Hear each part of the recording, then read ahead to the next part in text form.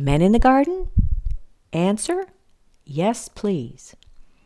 A reader wondered why I don't write about men in the garden.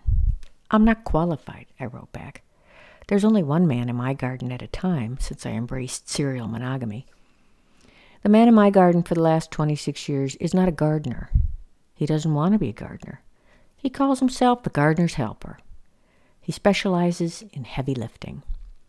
I bring him in for the big jobs, loads of mulch, relocating shrubs, felling large trees. You get the idea. He also does the edging, and it's both neat and original. He does all this without complaint, though he does require close supervision since he tends to manhandle things.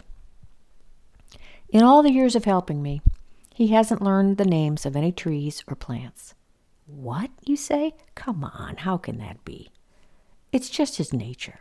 He's not someone who likes to go deep into the weeds or the details.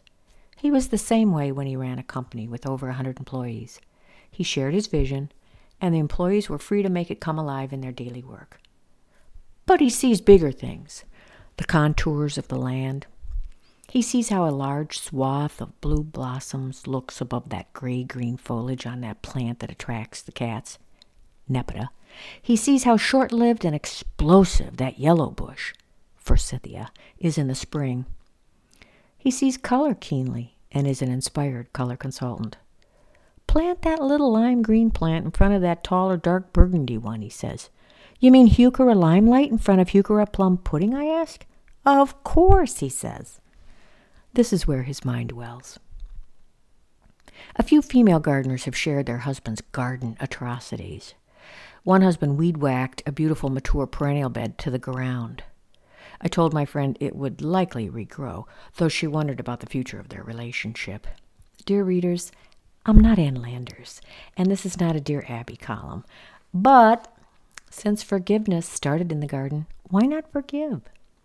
And plenty of gardeners are men. They just don't happen to live with me. My Uncle Peter gardens in Minnesota, where he's just finished his Master Gardener coursework. He told me that for his volunteer hours, he wants to educate young school children about the interconnectedness of the earth. He fears that not all children are as lucky as he was to have a mother who taught her children that all living things are connected to the earth. Amen to that. I know that when my uncle enters that school and those children see his kind blue eyes and hear his tender voice, they will move in closer to listen to what he has to say. There's all his knowledge, but most of all, there's still a lot of kid in him, full of wonder for all living things. He has all the right credentials, don't you think?